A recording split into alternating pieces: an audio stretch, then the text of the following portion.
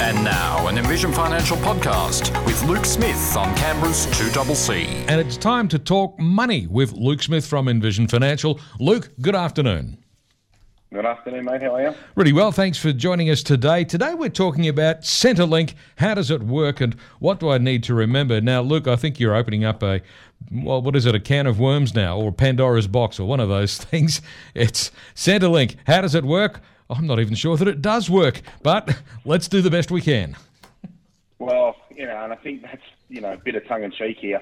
Going into this world, you need to understand that this is a slog, it is a marathon, and it is an emotionally draining experience the vast majority of times that you need to do it. Now, I know that's a little sour for a Friday afternoon, but like anything in life, if you expect things to be torturous and they're not, then you're pleasantly surprised.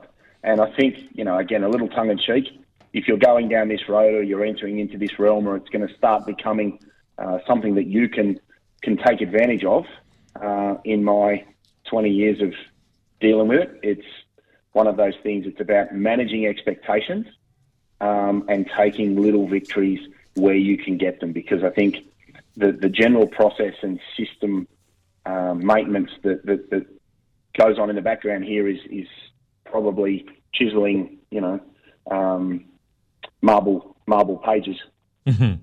That's probably the best way to start. Yeah, I know that there's, I guess, a widely held expectation that if you need to interact with Centrelink, it might be time-consuming and it might be difficult, and sometimes people are not necessarily all that helpful. But you've got to remember, it is a very big organisation. Most of the people there are just trying to do their job as best they can, and most of them are really nice, trying to help you out. But it is a big and cumbersome system, and the system itself is a little bit difficult to deal with. Yeah, look, and I think you've made a great distinction there. I'm not trying to say that people at Centrelink don't care. I think the interactions that my clients have had and I've, as a business owner, have had over the years is people are there to help the public, and they really do care, and they try and do the best that they can to get an outcome for people. But I think it's like trying to be nimble driving or steering a massive fighter ship. It's like trying to do a 3-point turn in HMAS Sydney. And I think you're spot on. It's a massive animal. There are 1,000 procedures, and trying to do anything outside of the norm without following a tick box exercise. I think people working in there are constrained by exactly that. So, don't think for a second we're anti-Centrelink. We just acknowledge that it's a very big animal, and it's very process-driven. It is. And, of course, in particular today, we're looking specifically at that part of Centrelink which deals with the age pension. And that, even just that one field, is filled with complications, isn't it? Look, exactly. And today was just about sort of touching on a couple of misconceptions and then some general thresholds and just to sort of touch on the different sorts of tests that they undertake when you become eligible, and what is and isn't considered, and things that you should keep in mind. And that's really all we wanted to touch on today, because I find people often confuse the Centrelink rules with the super fund rules, especially when it comes to eligibility and age brackets. And people are very, very pleasantly surprised when I tell them they can retire at 60 with tax-free money, and in their head they've been quite prepared to work through to 67 by confusing those two date ranges. So we can sort of elaborate on some of that today. Yeah, and actually one of the more confusing elements here is the date of, the age of 67 applies to people born after a particular date, but if you're born before that date, it's not necessarily 67, is it? No, that's exactly right. So the ageing of your entitlements was changed a number of years ago. So anybody born before 30 June 55, you've qualified, and anybody born after the first 1967, you need to be 67 years of age, and it tiers up between those two age brackets. So that's the first thing I really point out to people is, for those that are a little younger at the moment and are approaching their eligibility, being born after the 1st of January 1967, you need to be 67 years of age to access your entitlements. And then the next thing we would touch on here is to then say that there are two primary tests that Centrelink use. There's the income test, which is the amount of total income that you can receive and continue or be eligible for the age pension. And there's an asset test. And that's the maximum amount of assets that you can have. That does not include your primary home. Let's get that one right out now, because some people still believe that the primary home makes them ineligible, and it doesn't. So there's a minimum amount of assets that you can have to be entitled to full pension. And then there's a maximum at the other end of the scale. So if we look at that, we say, in relation to a couple, if you have more than $891,500 worth of assets, and that includes money in the bank, shares in your own name, interest in a company or a trust, and superannuation that is in pension phase, then those assets count towards that threshold. If you have more than $891,500, you're not going to be entitled to an age pension. If you have less than that, then it's going to be a scaled amount of entitlement depending on what your assets are. And I think that's what people need to keep in mind, is that 891 is at the top, that cuts you out. If you have, as a couple, less than $405,000 worth of assets, then you would be entitled to an age pension. So that's the asset test. The income test works in a similar way, where they say, again, for a couple, the maximum amount of money you can earn is $84,000 and some change. And where you earn more than $8,320, they will reduce your Centrelink entitlements on a prorated basis. So as long as you're over the max, you get nothing. If you're under the minimum, you get a full pension. And anywhere in between, there's a scale difference, so that the more you earn, the less you are entitled to. So it's important to keep in mind that it's not the income test and the assets test. It is the test that results in you getting the least amount of benefit that they use, but they apply both of those tests to calculate your entitlement. Okay. And those particular limits that you just described, there are some variations to those as well. For example, it's a different income limit if you're a couple compared to if you're a single person. And for the assets test, apparently it's a different asset cap or limit depending on whether or not you own your own home, even though your home is not actually counted. Exactly right. And I guess I don't want listeners on a Friday afternoon to get bogged down in the semantics of this, but you're exactly right. So we need to think of asset test and income test, and then we need to think, are we a homeowner or a non-homeowner? And then we have, am I single or am I a couple? So there are actually 6 different quadrants that you could get into, but you're spot on. So for an example, the homeowner asset test is $891,000. The asset test for a non-homeowner is $1,108,000 of assets. So you can see there's a significant difference between those two. So it's important that people consider their personal situation and not worry about what their friends may or may not have got, because as we've just discussed, there are many, many ways that your situation could be assessed differently to a colleague, a friend, or somebody that lives next door to you, depending on your individual considerations. Yeah. The other thing that does provide some confusion for people is the fact that the value of your assets is not just the value of your assets, because the government does a thing they call deeming, where they deem that your assets are also producing an income, which is a bit annoying if they're not. Look, and that's exactly right. So if we extrapolate out what we've just said, we have an asset test and we have whatever we have accumulated over our working lives. In relation to the income test, what they say is, of your financial assets that you hold, which could be shares, managed funds, cash in the bank, they will deem a certain amount of income to be earned from those particular assets. Now, if you earn more than they deem, that's a win for you.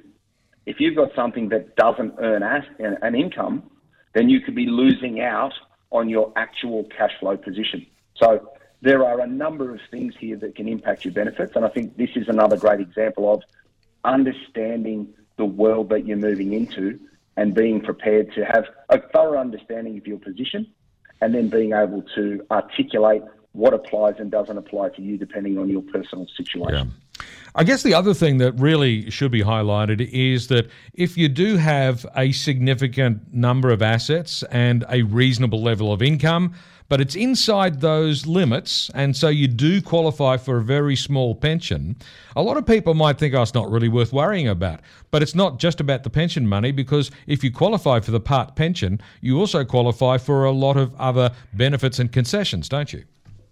Look, that's exactly right. And I think when you sit down and add those things up over the course of a year, where you would have concessional license costs or a free driver's license, rates, electricity, and other concessions. My father-in-law very kindly pointed out that in New South Wales he gets a free gun license.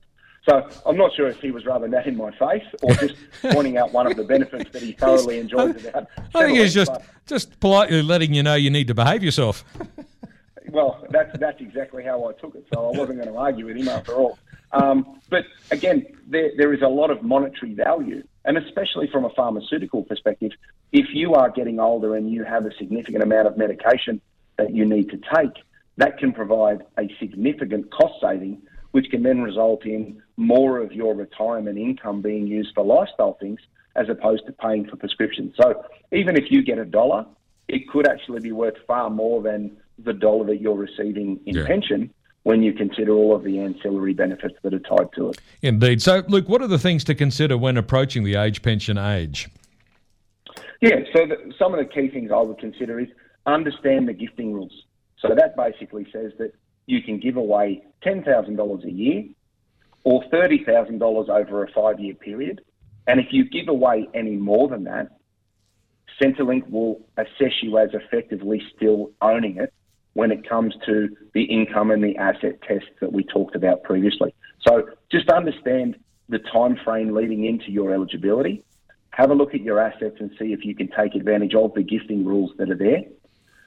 Another thing to consider is that if you're part of a couple and one of you is entitled to the age pension, any superannuation held in the younger person's account where an income stream or pension is not commenced is exempt under the assets test. So that can be one that can be very beneficial when they look at the assets of the person that is entitled to the pension because of their age. So structuring your assets correctly at the time you're eligible or prior can be very advantageous from a pension perspective and maximise your entitlements going forwards or until the younger of the two reaches eligibility age. So that's one that can have a huge impact on what you do and how you do it.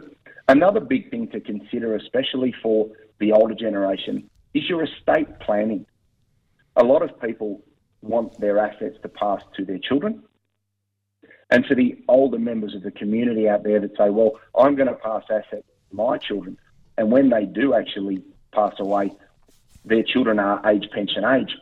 Receiving that money can make a huge issue or potential capital problem for their existing entitlements for pensions because it may actually blow them over the assets test and remove their eligibility. So think about your estate planning. If you are a little older, it might be worth passing assets to the younger generation or your grandchildren to actually provide additional benefits to your parents. Another big one is the downsizing legislation. A wonderful piece of legislation that says, I've sold my family home and I can get more money or the residual capital from the sale and the purchase of potentially a smaller property. I can get that money into superannuation and throw in $300,000 per person where the sale occurs over the age of 65. Now, if we think about what we spoke about earlier, your entitlements to Centrelink is on your assessable assets. We've seen property prices go crazy over the last 2 years. And if you downsize and throw money into super, keep in mind you may be blowing up your eligibility for Centrelink entitlements because your asset position will be reassessed following the sale of your family home. So keep that one in mind as well, because whilst the legislation is great to add money to super, it can be a disadvantage for people that receive the age pension because their asset position will change. And a lot of people's primary wealth is tied up in their family home. And if you now realise that by way of adding it to super, you could rob yourself of some Centrelink entitlements. So there's some of the primary ones I'll be thinking of. The last one I'd touch on here is if you started a retirement pension before the 1st of January 2015, be very careful rolling over your benefits because you would lose what is called a deductible amount. And that was an old formula that was used where they said, what's the starting value of my pension divided by my life expectancy? And whatever that number was, that amount of income was exempt under the income test. So it was concessionally assessed, and those rules changed on the 1st of January 2015. So if you're rolling over because somebody said your super funds or your pension account's cheaper somewhere else, remember that if you receive Centrelink, it could change the assessment of your entitlements under the income test. So they're two or three fairly thorough considerations, but can be both good and bad depending on how it affects you. Indeed. So, Luke, as we wrap it up today, what are the key things for people to remember when applying to Centrelink for an aged pension? Yeah, so some things for you to remember before you go and have a rapid test. One, sharpen your pencils, put your comfy shoes on, and just accept that it's a paper-filling bonanza, and you're going to need to know a thorough understanding of your asset and liabilities and your income position. So go into it understanding that it's going to be a marathon and not a sprint. As I touched on there, know your overall position. Know where your assets are held. Know when your income streams were started, because that'll make filling out the paperwork a lot easier. Consider who owns your assets for maximum asset test results. So as we touched on before the ad break, the younger person of a couple could hold more of the assets and have them exempt where a pension is not started. That's a really good strategy to maximise the older person's entitlements at Centrelink. Keep in mind that your family home is exempt, so you don't need to worry about the value of it. But if you do downsize, monies that end up outside or inside of superannuation will need to be added to your asset position and could impact your entitlements under the asset test or the income test. Centrelink will also take into account income streams from DFRDB and MSBS, CSS, and the defined benefit income streams that are paid for a lifetime. So they would fall under the income test, and remember to declare those. Consider the gifting rules. Take advantage of those where you can. You can still give money to the grandchildren and not hurt yourself from an eligibility perspective. And remember also that you may not qualify today, but as you draw down on your assets to live, you may become eligible at a later date. So always consider your asset position and review the impact of indexation on the threshold, because you may be able to get a couple of dollars of pension. And as we touched on before the ad break, whilst numerically it may not sound like a lot, the added entitlements can make a big difference to your outgoings with some rather nice concessions. So keep those things in mind, and just remember that it's there to help you, and consider what you're entitled to on an ongoing basis. Yeah, and I guess it's important to note that the age at which you qualify for the government-aged pension and the age at which you are entitled to take your superannuation are two different things. Look, very much so. And again, that's sometimes a big point of confusion. As we said at the start of the show, generally for younger people, 67 is your eligibility age. You can take money out of superannuation from 60 onwards where you meet a condition of release or you retire or stop one form of gainful employment. So it's important to understand that there is a difference and not to muddle those two up, because people can be very, very upset about having to work for an extra 7 years, and when you tell them they could go next week, they're over the moon, and it had nothing to do with me. So if you know that from the start, it'd be far more enjoyable going in to start this process. Yeah, absolutely. So, Luke, where can listeners get further information? Yeah, so the office number, 6260-4749. Give us a call if you're not sure. envisionfinancial.com.au. That's Envision with an E. There's a website there, and there's a knowledge centre, and there's a raft of technical information and videos people can watch for free. We've got the podcast, The Strategy Stacker, Luke Talks Money, on iTunes and Spotify. And you can subscribe to the YouTube channel Envision Financial Canberra and see all of the old shows on your iPhone. So you don't need to read anything. Sit, listen to it, and pull out the key points that affect you. So you're not threatening to remove all your material from Spotify like Neil Young did? If they give me Joe Rogan cash, they can do whatever they want. I thought you'd say something like that. Good stuff. Thanks very much, Luke. And, of course, we'll catch up with you again next Friday afternoon with more good financial advice. My pleasure, mate. Talk to you next Friday. Thank you very much. Luke Smith from Envision Financial on 2CC. And, yes, Luke will be back again at the usual time, around 4:30 or so, next Friday afternoon right here on 2CC.